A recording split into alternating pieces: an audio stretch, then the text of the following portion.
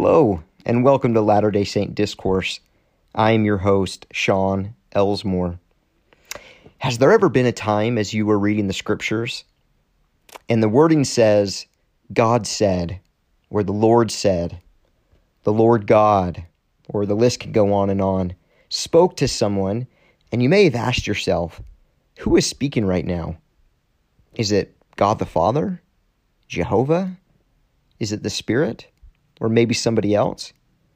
I hope that by the end of this podcast, we can all learn together some helpful information.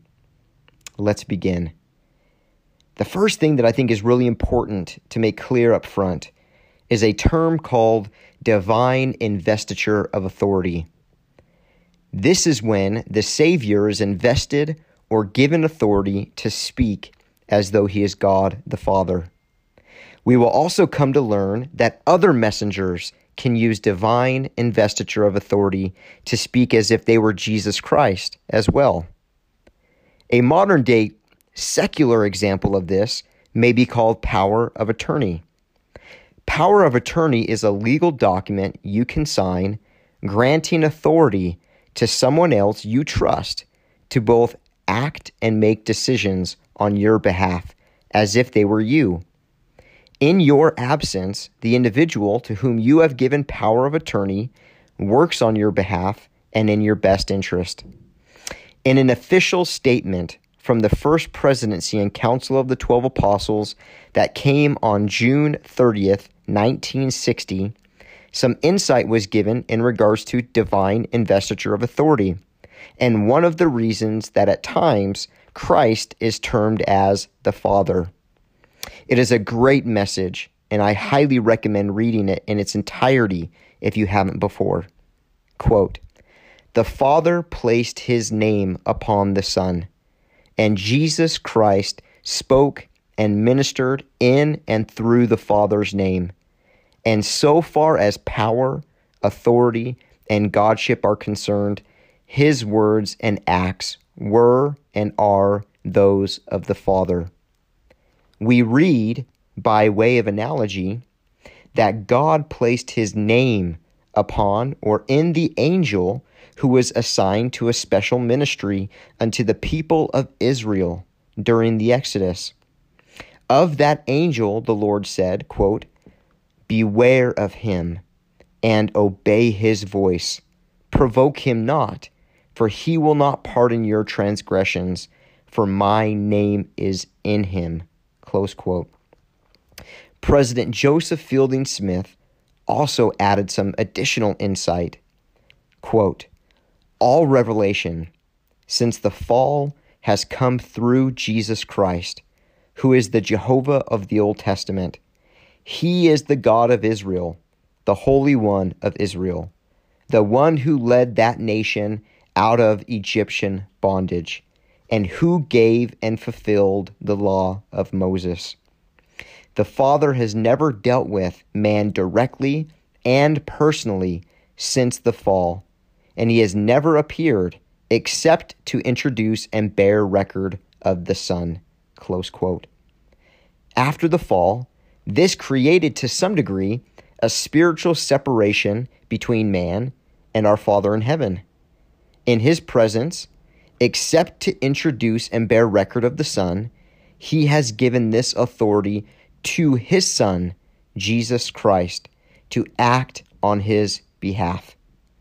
In the book of Revelation of the New Testament, the Apostle John, who was banned to the Isle of Patmos, is carried into a masterful vision of events to take place in the future. In verse 1 of chapter 1, we learn the following. Quote, "The revelation of Jesus Christ, which God gave unto him to shew unto his servants things which must shortly come to pass. And he sent and signified it by his angel unto his servant John."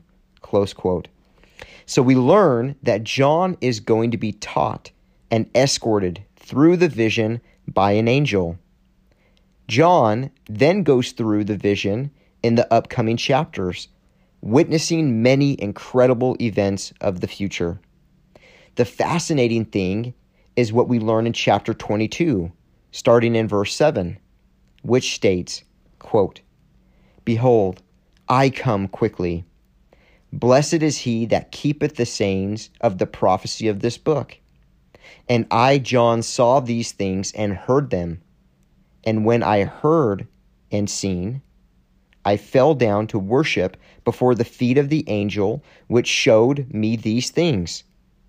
Then saith he unto me, See thou do it not, for I am thy fellow servant, and of thy brethren the prophets, and of them who keepeth the sayings of this book. Worship God." The angel then continues, "And behold, I come quickly, and my reward is with me, to give every man according to his work shall be. I am Alpha and Omega, the beginning and the end, the first and the last." Close quote. How fascinating. So much rich doctrine there. We can see that the angel was delivering a specific message. And when John falls at his feet to worship him, the angel appears to cut script and say, "Hold on a minute. Okay, John, don't worship me. I am one of thy brethren, sent to give you a message. Worship God." The angel then picks up where he left off, speaking for Christ. A couple neat things we can learn. First, the angel who is guiding, speaking, and assisting John is a human being that has passed through their mortal experience and was one of John's brethren, the prophets. So that can shed some light into one of the definitions of an angel. Secondly, the angel is speaking as if they were Jesus Christ himself in first person.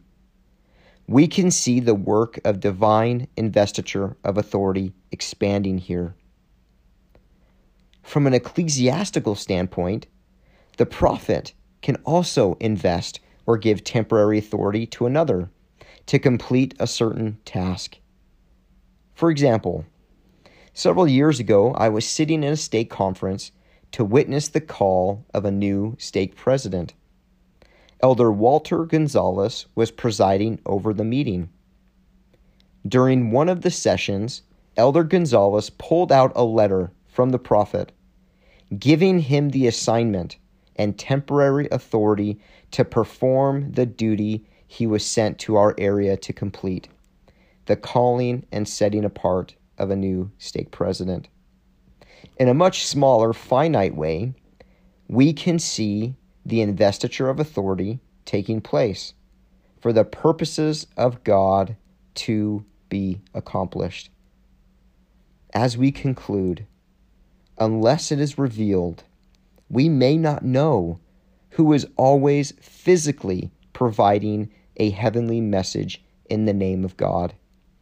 But we can come to know that the message is from God. It is my hope that as we read the scriptures, we see the beautiful messages that are being delivered and prayerfully focus on how those messages can help us in our daily lives. Until next time.